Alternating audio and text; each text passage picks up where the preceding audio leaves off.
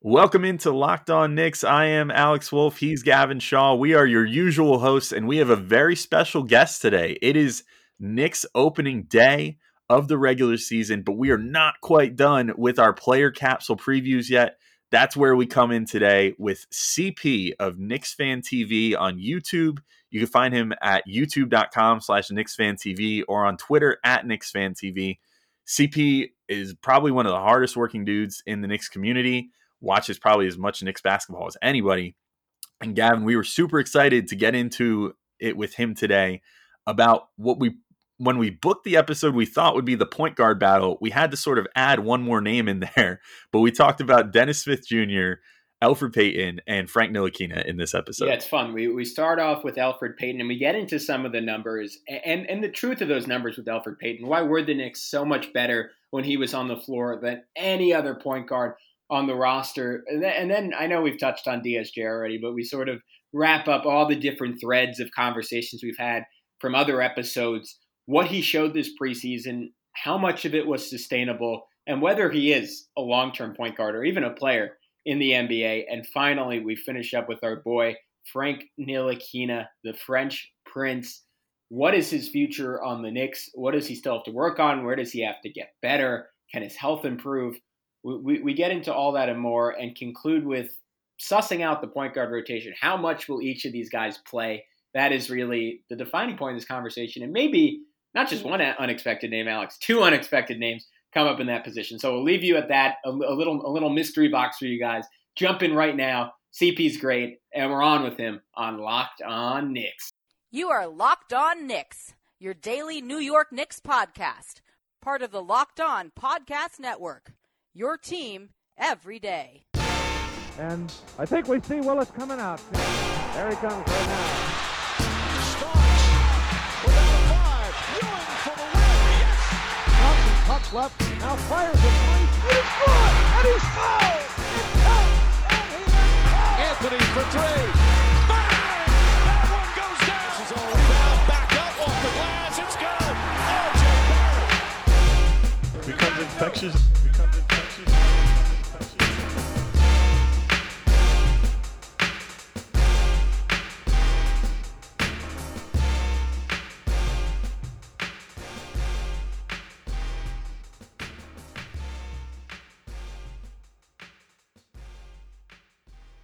You're good. All right, COVID free. Let's go. Yeah. All right. 3, 2, 1. All right. Welcome in to Locked On Knicks. As we said, final player capsule preview episode, and we came with a huge guest for the final one. My guy CP of Knicks Fan TV has totally blown up in the recent years here. You can find him at Knicks Fan TV on Twitter. Of course, Knicks Fan TV on YouTube. I am Alex Wolf. I'm editor-in-chief of the Strickland, a new Knicks blog on, at the strick.land. You can find us. You can find me on Twitter at the Alex Wolf, and joined as always by Gavin Shaw, play-by-play barcaster by day, Knicks podcaster by night. You can find him on Twitter at Gavin Shaw, and we are at Locked On Knicks on Twitter. As I mentioned, CP, welcome back to the show, man. It has been, I think, since your last Locked On Knicks, probably like a year. I think it was preseason last year that we had you on, which means it's just been probably too long. But yeah, it was preseason last year, man. So happy to be back, fellas. What's going on?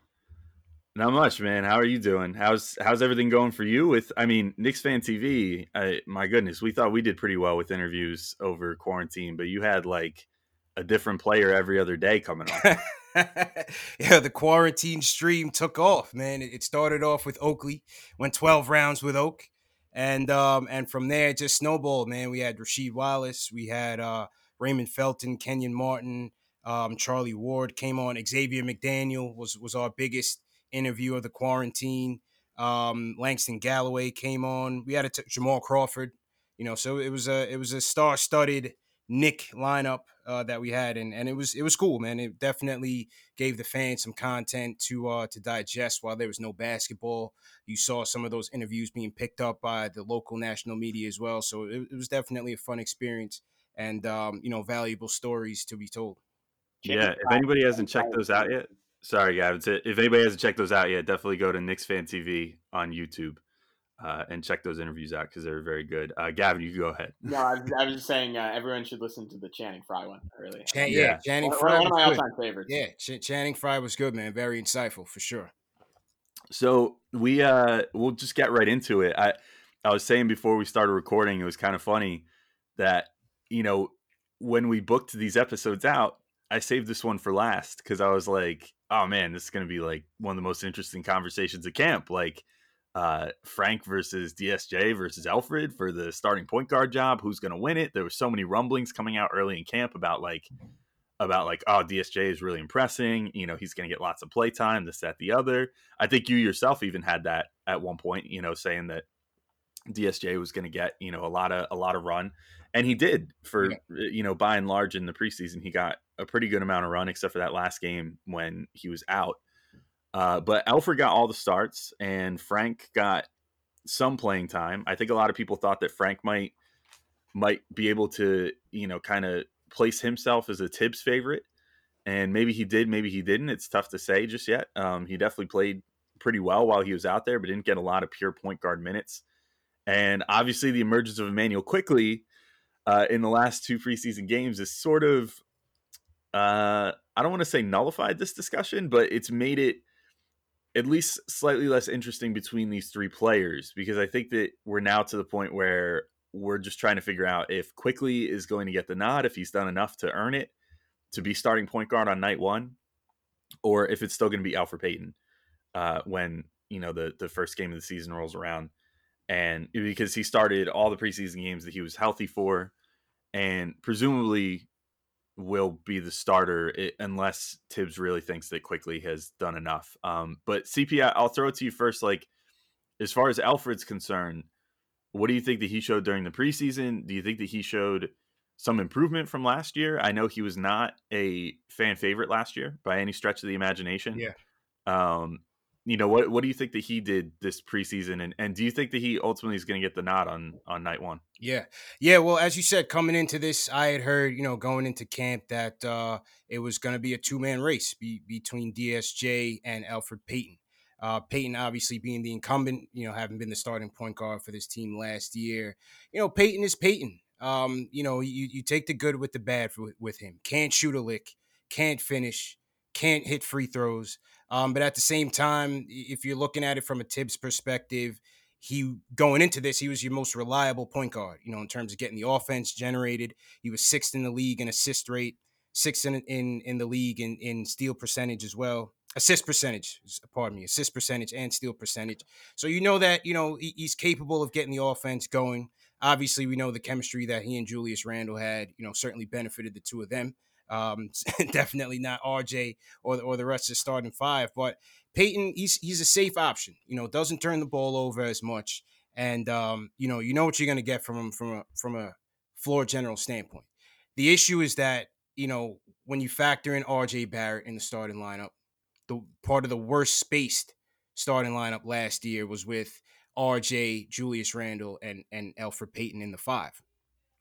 So going into the preseason, what do we see? They went into Detroit. First game, they played very well, destroyed them. Second game, Detroit made adjustments and went right into the zone. And you saw that, frustrated the whole team. They forced Payton to shoot. You had Payton shooting, step back 3-point jumpers and whatnot. So it took them out of their rhythm. And I think you're going to see more of that going into the season. If Payton is the starter, you're going to see more teams just looking to expose the Knicks early and often and forcing them to shoot their way out of the zone. And so Payton, as much as he gives you from a, facilitation standpoint, he hurts you in that, RJ's not the strongest shooter. Julius doesn't stretch the floor that much, and Payton is atrocious. So when Quickley came in, he was just a breath of fresh air. He gave you everything that Payton could give you, plus he gave you a threat on the perimeter. It gave you a threat inside the paint in terms of attacking on the pick and roll. The floater is there. Quickley gave us a spark of energy, some competence from the point guard position that we sorely need. So going into opening night in Indiana, I still think Tibbs will lean on Payton, but it's only a matter of when Quickley gets the job full time. Yeah, I'm with you, CP. And it was there are, to your point, metrics to back up Payton starting and playing a big role. I know everyone was upset when he resigned. I was one of them. And when I sat on it a little bit more, I realized it was mostly just for aesthetics. Like, it's not really fun watching the Knicks when Elfrid Payton's in the game. To your point, everyone packs the lane. It becomes increasingly difficult to have any sort of free-flowing offense, and it devolves into bully ball a lot of the time. The thing was, that worked pretty darn well. This is courtesy of our guy, Jonathan Macri. Over 535 possessions last season's lineups featuring Elfrid Payton, Julius Randle, Mitchell Robinson, RJ Barrett had a positive 7.8 net rating, meaning they outscored their opponents by 8 points per 100 possessions, and scored 115 points per 100 possessions. So they were dynamite offensively. Maybe you can argue relatively small sample size with Elfrid, Randle, Mitch, and RJ, which on paper doesn't make any sense because, to your point, none of those guys can shoot the basketball at all. Thanks. Yeah. And another stat to throw out, the Knicks on the whole were over 8 points better offensively and defensively per 100 possessions, cumulatively, I should say, which was in the 95th percentile league-wide in terms of a change that one player brought on when Elfrid Payton was on the floor. So this is a team that you can argue it was because of how bad the other options were. And I would say the biggest thing driving up those numbers, and we'll get into this, I'm sure, was that Dennis Smith Jr. was just historically bad, both offensively and defensively. Like, you could have made a case last year that he was the single worst offensive player and defensive player in the NBA. So when anyone else was in, the Knicks were going to look much, much better statistically. And a lot of the same bumps that applied to Payton also applied to Frank Ntilikina. And I think that was mostly a product of DSJ distorting things so badly. So I don't think Payton deserves full credit for those numbers, but he does deserve some because they scored 115 points per 100 possessions. And that doesn't just pop up out of nowhere. But to your point on Quickley, it's going to be fascinating to see if he can have that same effect. Obviously, small sample size in the preseason going up against the Cavs backups, he has had that effect. And the fact that he can shoot the basketball, the fact that he moves off the ball, the fact that he seemingly at a very young age has an understanding of how to manipulate a defense when he has the ball and when he doesn't, and consistently leverages his shooting into getting into the paint. I don't think he has nearly the on-the-dribble breakdown ability that someone like Payton does, who has a really nice handle and is extremely, excuse the pun, quick, even quicker than Quickley is. But when you have a great jumper, you don't necessarily need that same boost because teams have to play up on you so much more. So I think Quickley, without necessarily having the same ability, can replicate some of the same effects that Elfrid has. And as he gets better and better and better, I think that'll get easier and easier. I will say I don't think we should totally dismiss the idea that Quickley was doing this against bad competition. And I would guess at the very start of the season. Now, I would start Quickley because I think that's the long-term bet and it makes more sense because Payton isn't going to be here forever anyways. I would guess at the beginning of the season, the Knicks would be a better basketball team with Payton on the floor, as much as it pains me to say that. Defensively, I still think he's quite a bit ahead of where Quickley was or is right now. And offensively, I would assume against better defenders, it's going to translate a little bit more quickly. Personally, oh my God, I don't know why I keep saying that. Personally, I would bet on IQ to take that initial punch and develop because the upside is so much higher. But I understand the argument for starting Payton. Alex, where are you on all of that right now?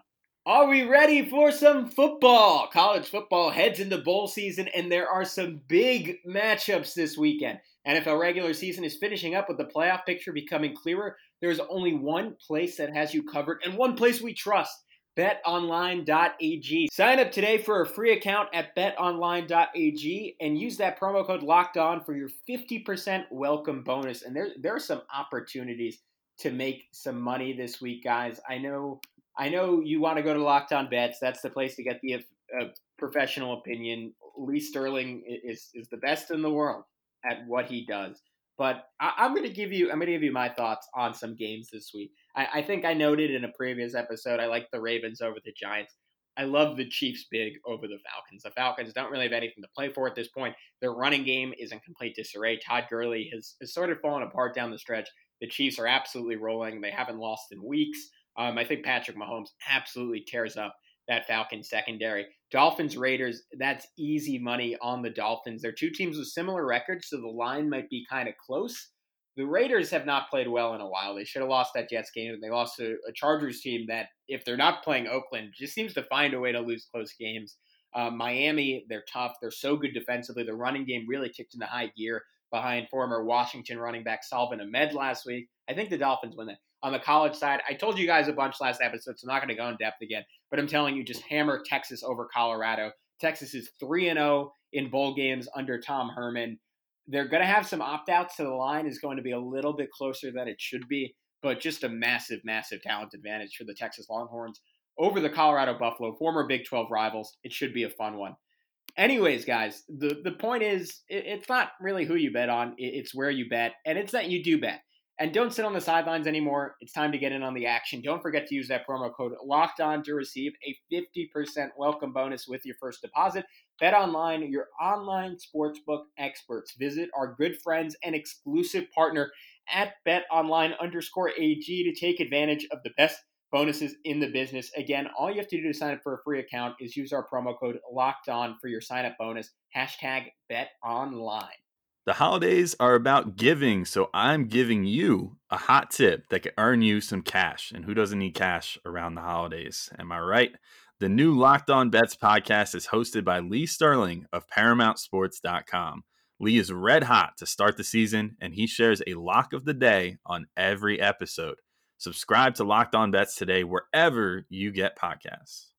I mean, I think I'm probably on team start quickly as well. I just think it just doesn't seem worth it to start Peyton. And I actually think that, especially if they're going to be married to starting Randall at first, I think it makes more sense to start quickly because, again, competition level caveats aside, because obviously the Cavs for large stretches of those two games were playing, most likely what's going to be their G League lineup. What's their G League affiliate? Canton Charge or whatever? Yeah, I couldn't tell you half of those dudes that are playing on the Cavs. Yeah, I mean, they had, Kevin Love Jr., a.k.a. Dean Wade, that looked like he could actually be Kevin Love's brother. But other, and Dylan Windler and all those guys. I mean, it's just a lot of guys that probably Matt Mooney, was that what his name was? Yeah, good job. Yeah, a lot of guys that probably aren't going to see NBA playing time. So, I mean, I think there's some things you could take with a grain of salt, such as like the DSJ 5 steals and 2 blocks. Yeah, that doesn't seem super real to me. But the quickly play, I mean, I think maybe his effect won't be quite as exaggerated against better competition, but I think that the effect will still be there that he has on the offense, which is, he has some gravity as a shooter, which we saw with the Cavs. Like, they had to respect him from the 3-point line, and amazing what a difference that made to, not have the opposing defense sag off your point guard because they can't. Even if Quickly only ends up shooting like 35% from 3 his rookie year and isn't like the greatest pull-up shooter ever, like just the fact that he's a known threat to can a 3-pointer is enough to completely change the landscape for the Knicks. Whereas Elfrid Payton, like, teams don't have to do anything with him on the perimeter. They just, I mean, we saw it in that first game against the Cavs. They straight up just said, if he's behind the 3-point line, don't even guard him. And he got fed like 4 straight attempts in the corner against that zone that like completely destroyed him and Randall. Facts. And he got a couple, I think it was like 3 or 4 straight attempts from 3 in the corner, and they just left him alone. They didn't even bother defending him, and go figure, he clanged him. He can't shoot. He can't shoot. Can't shoot. And that's not going to change. Clearly it hasn't through this point in his career, and it's not going to change now. So I think from just like a making the offense run better perspective, Randall seemed to play better with Quickly. I don't know what it is with Randall and Payton. Maybe it's that they still have this sort of like brotherhood together from when they played for New Orleans. I mean, it's sort of a joke, but it's sort of real too. I think that there's a comfort level between those. It's a trust. Yeah. Trust. Yeah. Like, they've played together now this will be their 3rd straight season, if I'm not mistaken. Yeah. So, and that predates their time on the Knicks. And, I think that there's a trust level there, but that adversely affects everybody else because they look just for each other. So I think splitting them up, like, CP, tell me how you feel about this analogy. I made an analogy the other day on this show that they're almost like the 2 trouble kids in class, when you're in school, and they're the 2 that sit in the back, and they're kind of shitheads when they're together. But then if you split them up, they're like totally different kids, right. They'll be totally perfect angels if you split them up and, don't have them with each other. But the second that they're together, it's a bad combo. It's a bad mix. And I think that's kind of what Payton and Randall are, is that if you split them up, they do some pretty productive things, on the floor. And I think Payton, if he's running the second unit, would rip apart other second units in the NBA.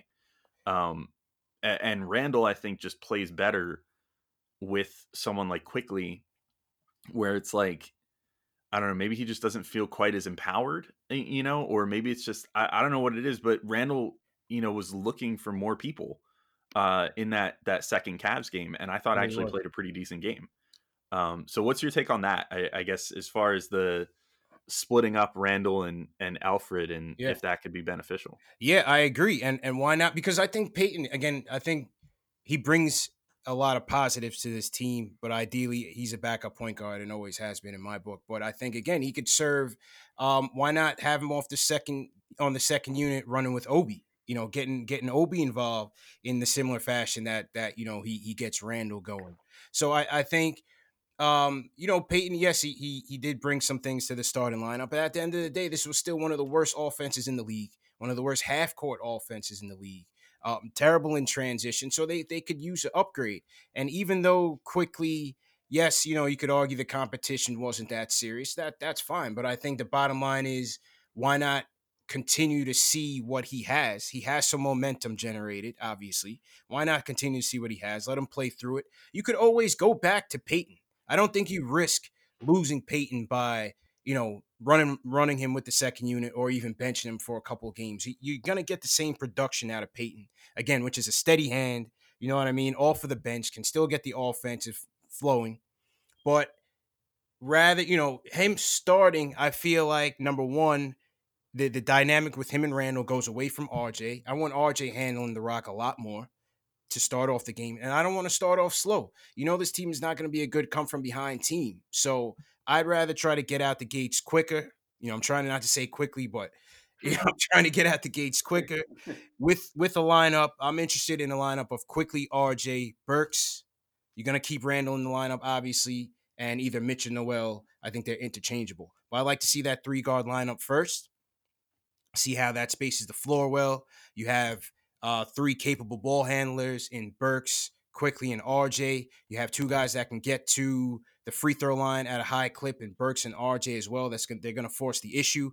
Quickley showing that, yes, in the previous 2 preseason games, he can do that as well. So that's the lineup that I'm most intrigued by. But, I think Payton will still get the nod. Yeah, I'm with that. I mean, something along that with Knox instead of Randall, that's essentially what they were playing when they went on that big run against the Cavs, except with Reggie Bullock in for Burks. But Burks gives you a little bit more shot creation, obviously, on top of the shooting. Yeah. So that'd be interesting. Maybe you need to work Frank in there for defense, and you play RJ at small ball 4 occasionally. I wouldn't mind seeing a little bit of that this year. There are certainly some fascinating conversations there. And I think it does – I feel like we've already had this talk like 6 times, but it does lead us into Dennis Smith Jr., who keeps coming up on these player capsules, even though we technically haven't covered him until now. And it's going to be – I'm getting closer and closer to the feeling that there's only one spot in the rotation for him and Frank Ntilikina. So maybe the best way to do it would be if we just combine these two. And I mean, on paper, you look at all the on-off numbers from last year. You watch basketball last year and you say, all right, it's no contest. Frank clearly had his weaknesses, especially pre-All-Star break. His shooting wasn't dramatically improved. He had more pop off the dribble, but that certainly wasn't a strength of his. He wasn't beating guys one-on-one in the half court with any kind of great frequency. Defensively, he was still great. But he took steps last year. But you could argue if the strides, even as someone who is a Francophile, you could argue if they were big enough. Dennis Smith Jr. conversely was probably the single worst player in basketball last year, and there are plenty of stats to back that up. Again, for Macri, of the 393 players who appeared in more than 20 games last season, his negative 17.2 points per 100 possessions plus minus ranked dead last by a comfortable margin of everyone in the NBA who played in at least 20 games. So that's insane. But we've also gotten to see Dennis Smith Jr. in the preseason, and he's looked like a completely different guy. And given how bad he was last year, that doesn't necessarily mean he's been great, but he's been competent to some extent or another, especially defensively. We got into it a little bit in the game recap, but that was including Frank. That was, if you don't adjust for competition, that was one of the best defensive efforts I've ever seen from a point guard. He had, I think, 5 steals in 17 minutes, had 1 or 2 blocks as well. And he's just been in dudes' asses, for lack of a better term. He has been right in there. And he's gotten play after play after play, just vicious point of attack defense from Dennis Smith Jr. And Frank obviously brings that to the table as well.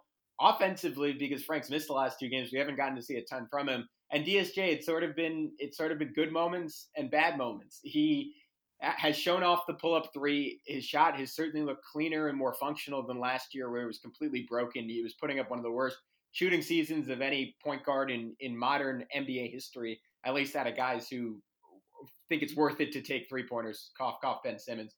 But he's not getting into the lane. And Alex, you've noted this a couple of times.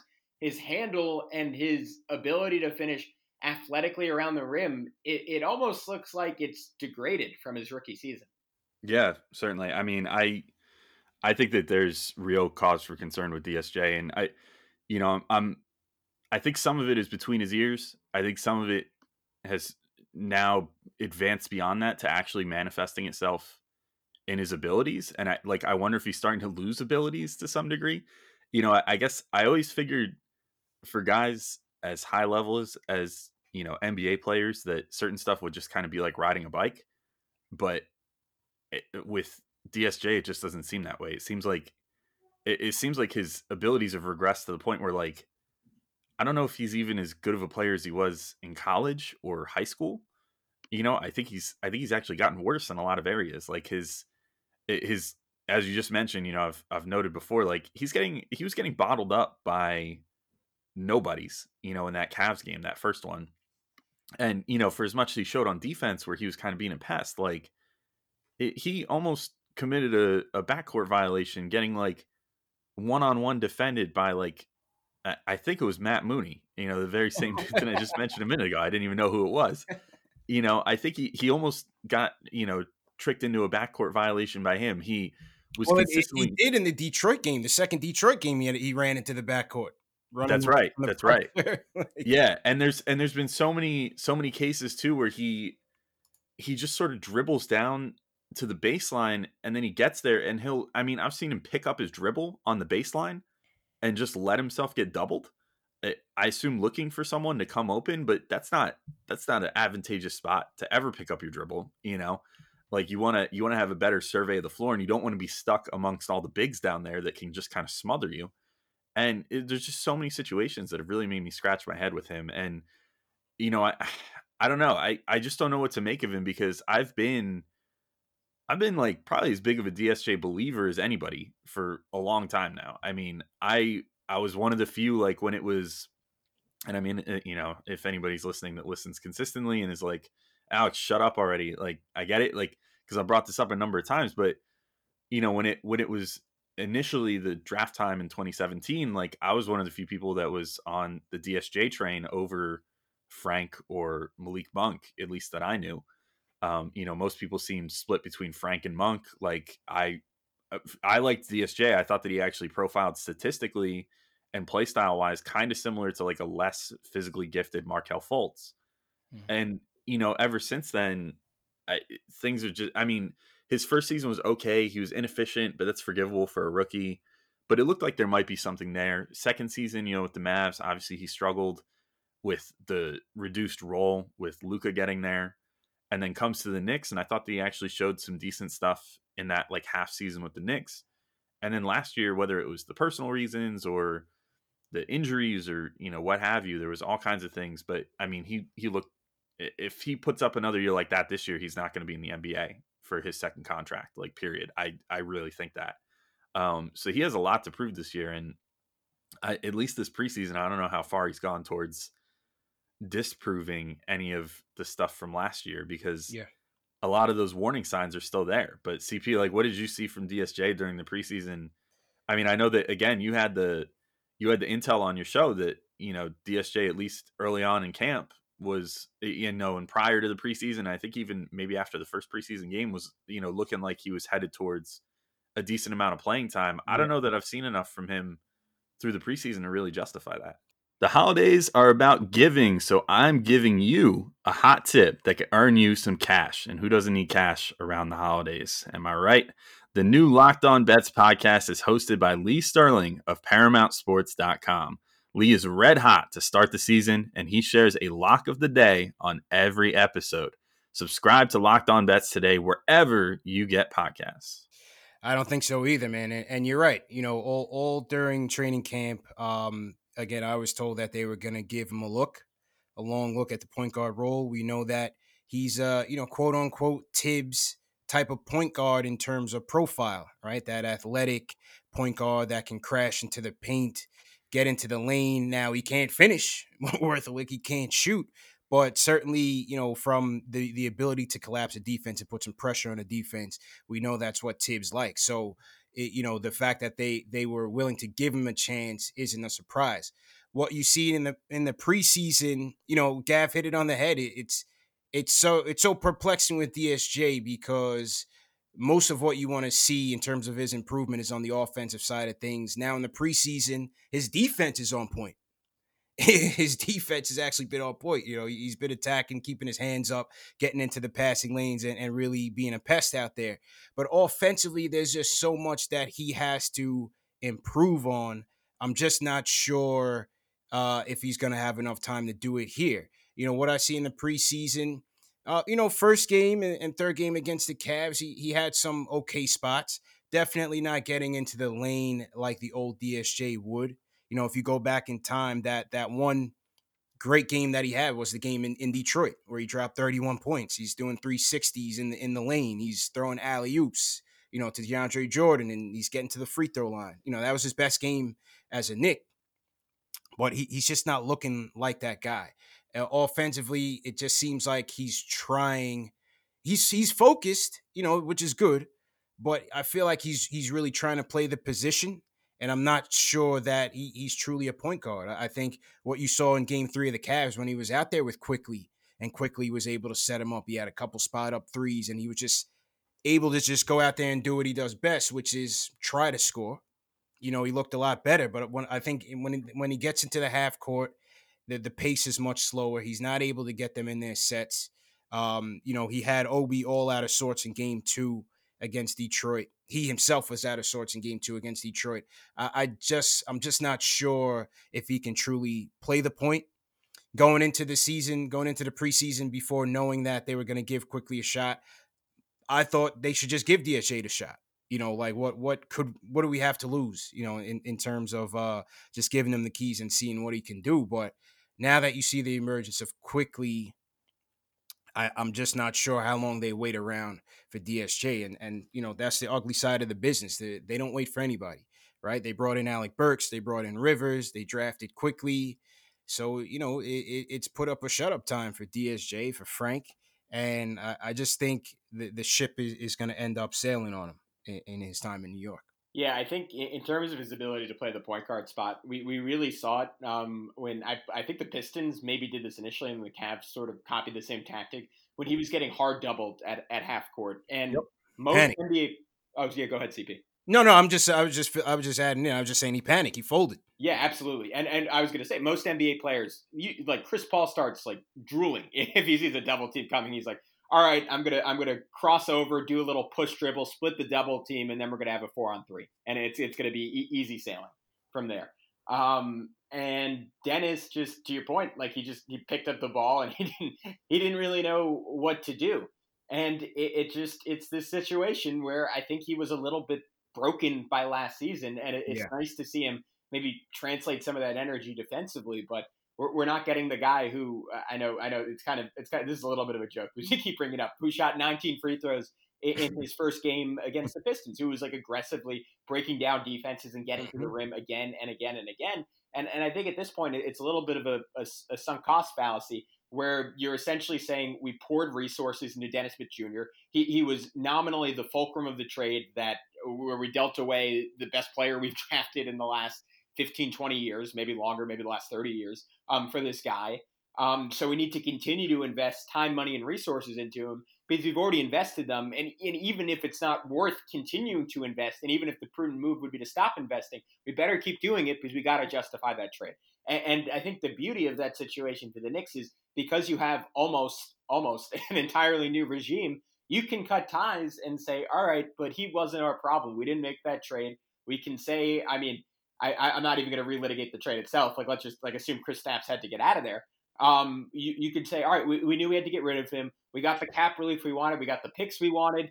The Dennis Smith Jr. part, it didn't work out. Maybe if we'd been a little smarter, there would have been a different guy we targeted, but we weren't, and we didn't. So we got to accept that, and we got to get him out of there because I think it's obvious that Frank, and this is for the people who are big Frank fans, what they say over and over and over again, as obvious as his weaknesses are, he has very clear strengths in a way with Dennis Smith Jr. If I asked either of you, can you pinpoint what Dennis Smith Jr.'s strengths are as a player at this point? You couldn't really do it. You could say, oh, he's kind of been good defensively recently, or he's a great dunker, but I haven't seen him dunk in a game in like a year. I know it's less than that, but multiple times in a game, it's been like a year and a half. You cannot pinpoint what that guy does well on a basketball court consistently. While with Frank, it's abundantly obvious what he does well on a basketball court consistently. He's one of the best one-on-one defenders in all basketball. He's an excellent team defender. He hasn't really shown it this preseason, where I've been a little disappointed with how again, very limited minutes, where I was played defensive or overall this preseason, but he is a sublime passer. He's a very, very good passer of the basketball. Last year, I think he made great strides in terms of his ability to beat guys off the dribble. He had a bit more pop. I think our guy, Tom Piccolo, clipped a play of him in the Pistons game where he blew by his defender and then set up Mitch or someone else for an easy bucket. And his shooting was, again, small sample size, coming around a little bit by the end of last season. I've noted this before, but post All-Star break, 8 games, 45% from the field, 40% from three. For the season, this was the most encouraging thing. He was right around 86.5% from the foul line. There are reasons to believe, I think, in Frank Ntilikina as a great role player. And in some ways, he's misplaced in this conversation because this was nominally supposed to be the point guard episode. And I've come around to the idea, as much as I love him overall, he's not a primary ball handler. But in the modern NBA, we see a lot of teams have multiple ball handlers on the court at the same time. And it's sort of like a puzzle piece. Like either you have the Chris Paul, who you can just, I mean, and even Chris Paul has played with Harden and now Booker, or Gilgeous-Alexander the last few years.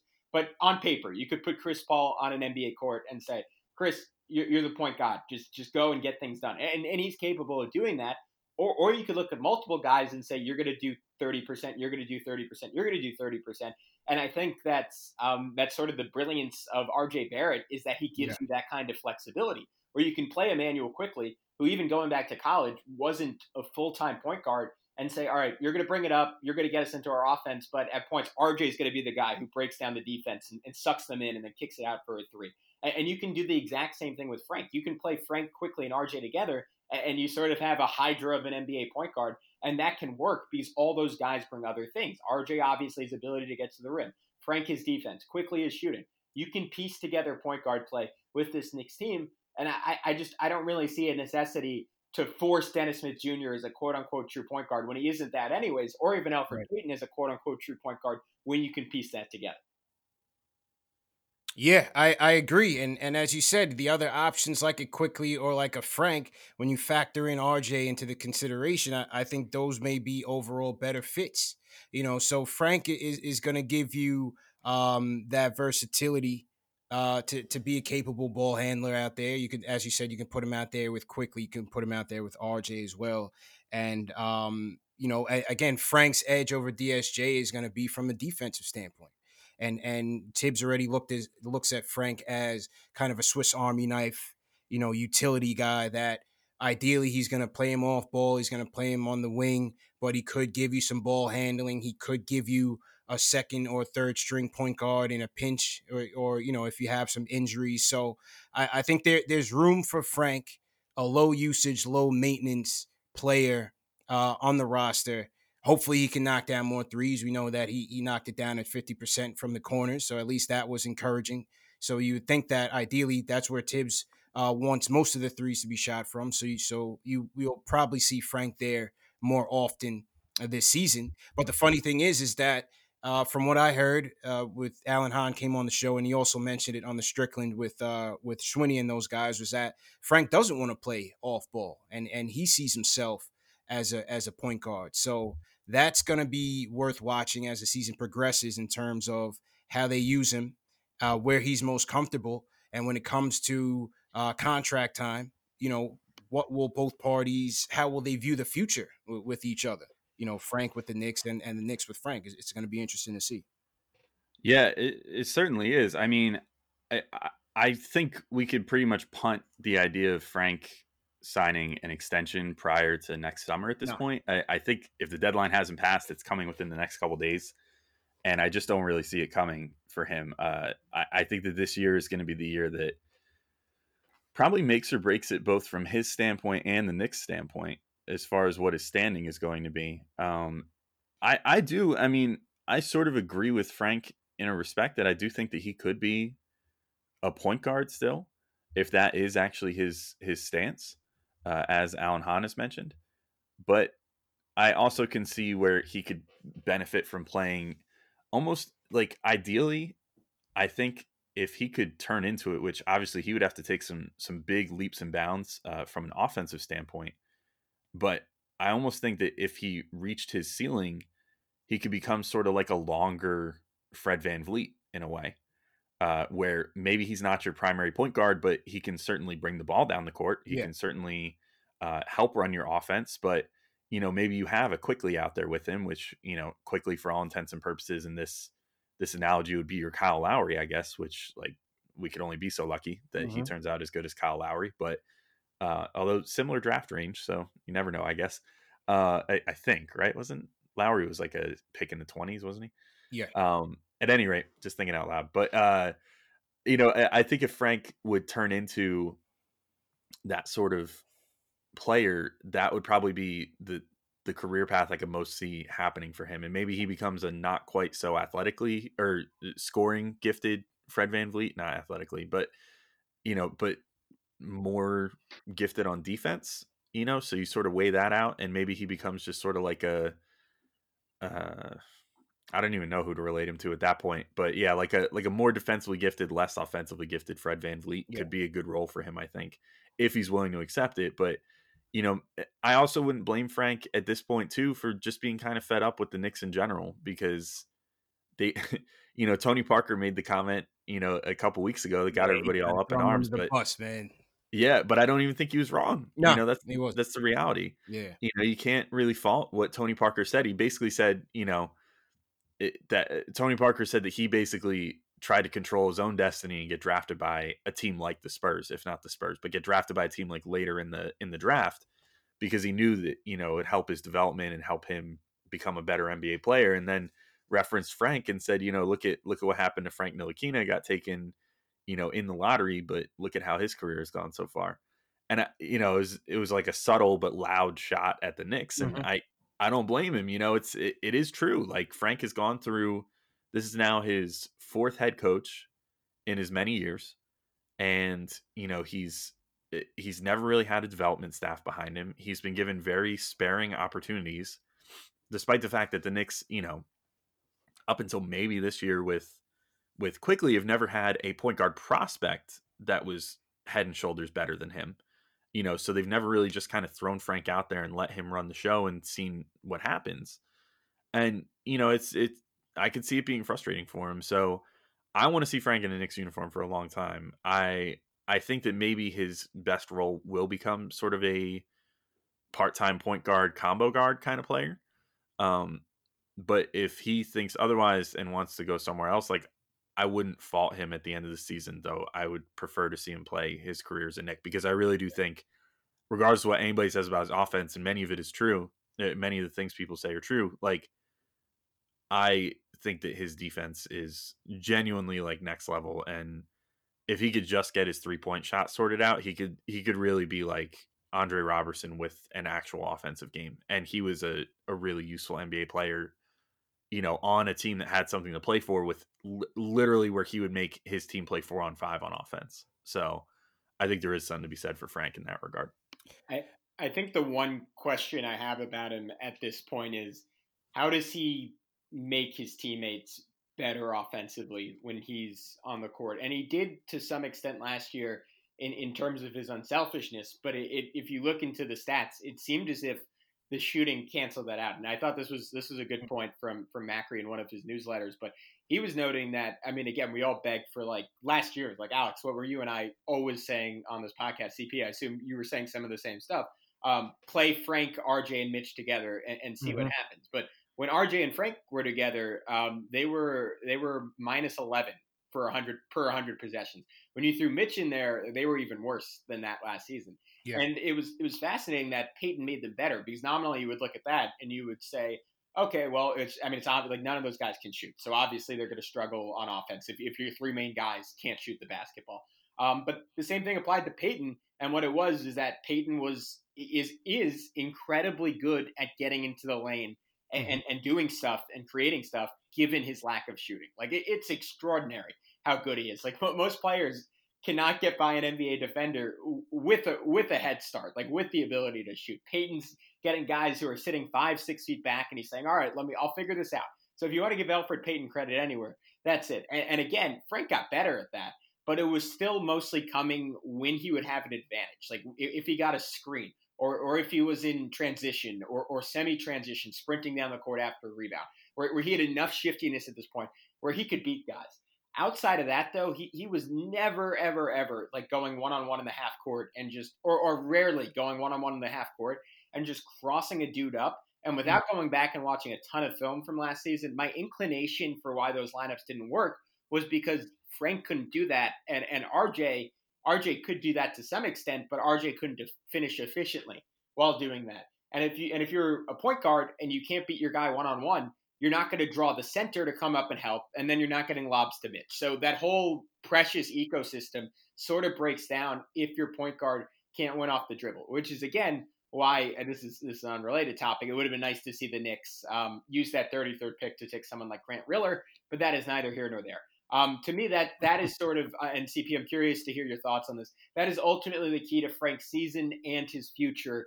Can he win off the dribble? And part of that, I think, is can he get his jump shot to a point where it's enough of a threat that people have to respect it, which will allow him to win off the dribble? Yeah, the jumper has to improve. You said it. The jumper definitely has to improve, because if it doesn't, you have guys like a Reggie Bullock who could take some of his minutes. Like I said, you have Alec Burks, you have Quickly now in the backcourt, you have Austin Rivers. So I think Frank's minutes they're going to be sporadic. I think Tibbs, like every other coach, is going to continue to toy with the lineups and the rotations for quite some time going into the season. And so I think his minutes are going to be up and down. And, to Alex's point, the Knicks haven't done him any favors in the development process. They brought in Jared Jack and played him. They brought in Ramon Sessions, was getting burned. He sucked. They brought in Moutier, traded for Moutier midseason, threw him right into the starting lineup, and he's not even in the league right now. Then they go in and bring in DSJ. So I think, they haven't done him any favors, but at the same time, Frank has to step his game up. Frank has to step his game up, as you said, Gavin, being able to get into the lane, create some sort of separation. We know he doesn't have the explosiveness or the foot speed, but he's got to figure out a way to be crafty enough to get his own shot off. He's still tall enough to get his shot off over, some of the smaller guards in the league. So he just has to figure out or patent a go-to move that he can rely on. And additionally, he's 50% from the corner three last year. I think he needs to maintain that and step it up around the other zones around the perimeter. So, make or break season for Frank. We'll see how it goes, man. But for Frank and DSJ, I just don't see it. I just don't see their future here. I don't know. All right. I want to do sort of an interesting exercise here. So we'll include Quickly in this too, since obviously he belongs in the discussion. If we were going to predict, and we don't have to predict the exact number because that's a fool's errand. But if you're going to predict between those four players, Elfrid, DSJ, Frank, and Quickly, who will have the most, we'll say minutes per game. Minutes per game or total minutes? It's tough to say because of injuries and all that crap and potential COVID implications, things like that. I'm gonna say minutes per game. Between those four, how are they gonna rank out 1 to 4? Gavin, I'll throw it to you first. Oh, sure. Thank you. Just put you on the spot. Yeah, no pressure. Yeah, I really do. It's generous of you. I'm gonna say by the end of the season, right? Yeah. Okay. Yeah. I'm gonna say quickly Elf, Frank, DSJ, because I think DSJ gets either dealt or cut or just benched at some point. Yeah. Yeah, CP, what do you think? Yeah, I agree. I think they'll continue to try the DSJ thing going into it. I don't think they'll give the keys to Quickly on starting off on Wednesday. So I think Peyton, Quickly, Frank, DSJ will be the order going into it. Maybe you see Quickly finish some games.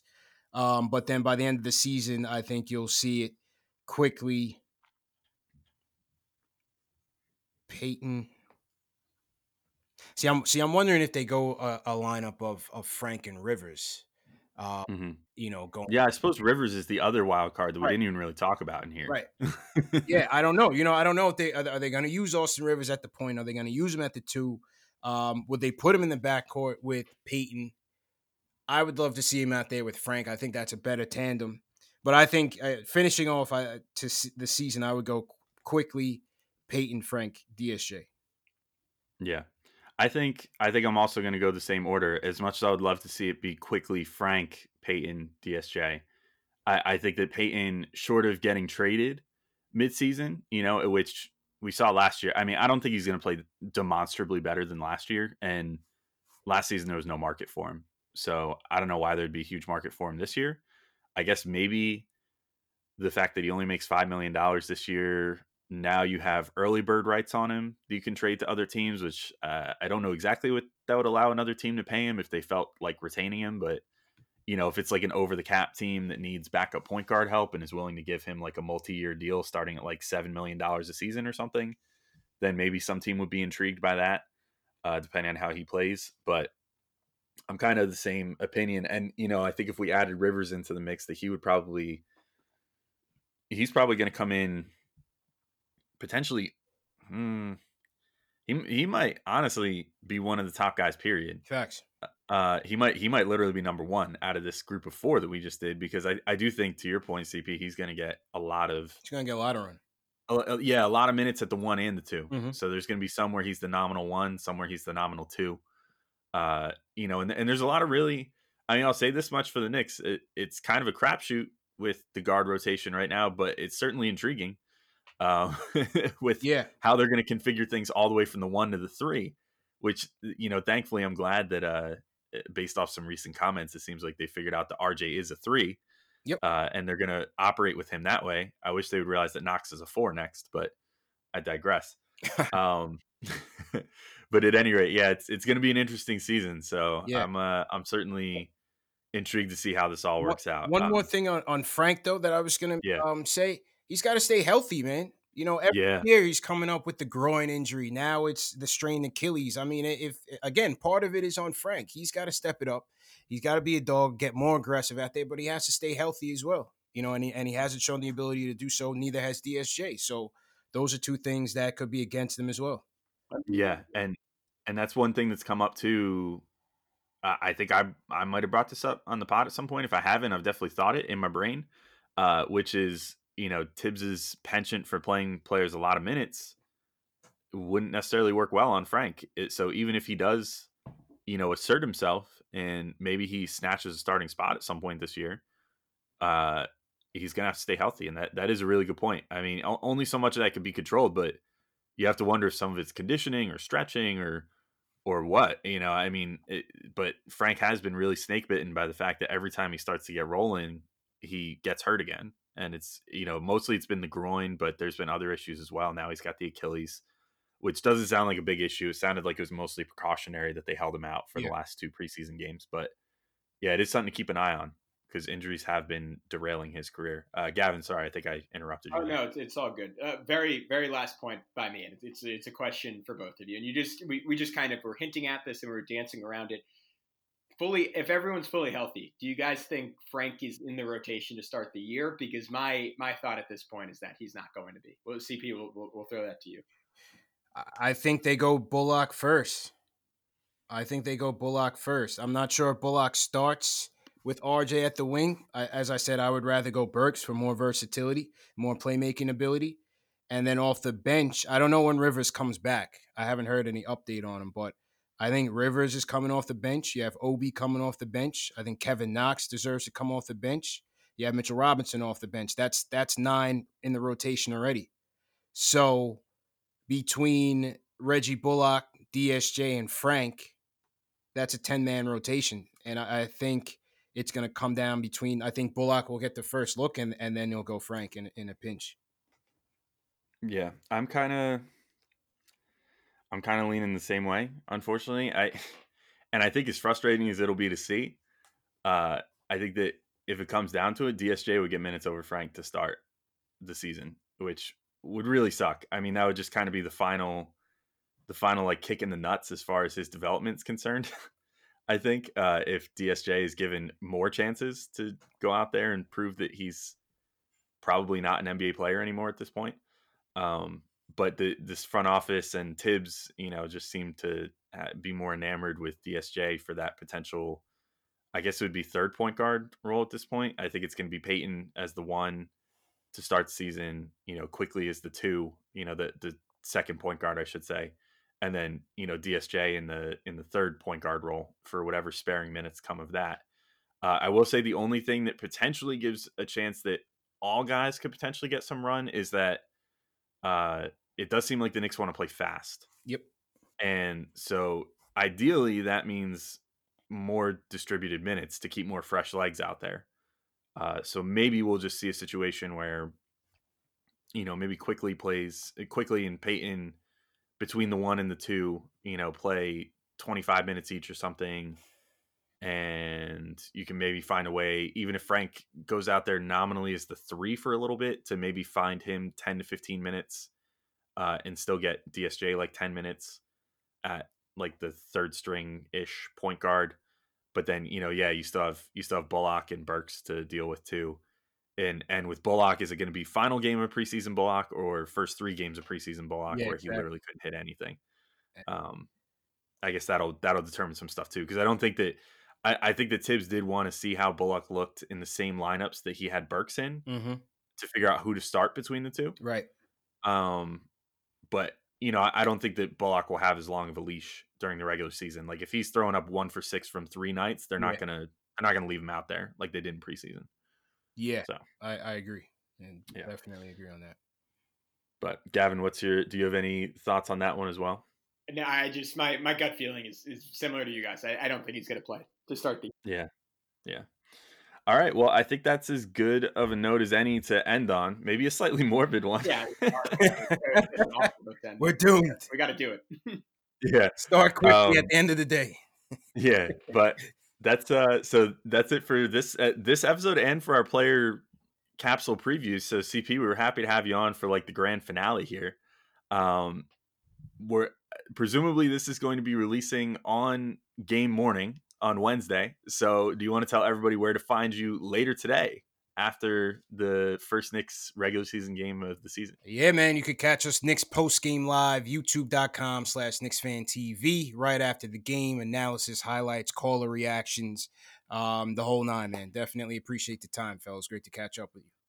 Yeah, of course, CP, and thank you for coming on. And this has been our player capsule previews for Locked On Knicks. We hope you all enjoyed this absolute blitz of content that we came out with covering every player on the Knicks this season. If you didn't catch the previous ones, check them out. We had Terry of NYK Terry and Trey come on for our first one. We had John Schmilk of WFAN for our second one. We had Tom Piccolo of the Talkin' Knicks podcast for our third one. Then JB of Knicks Film School and also partly of the Strickland and Daily Knicks come on for our fourth one.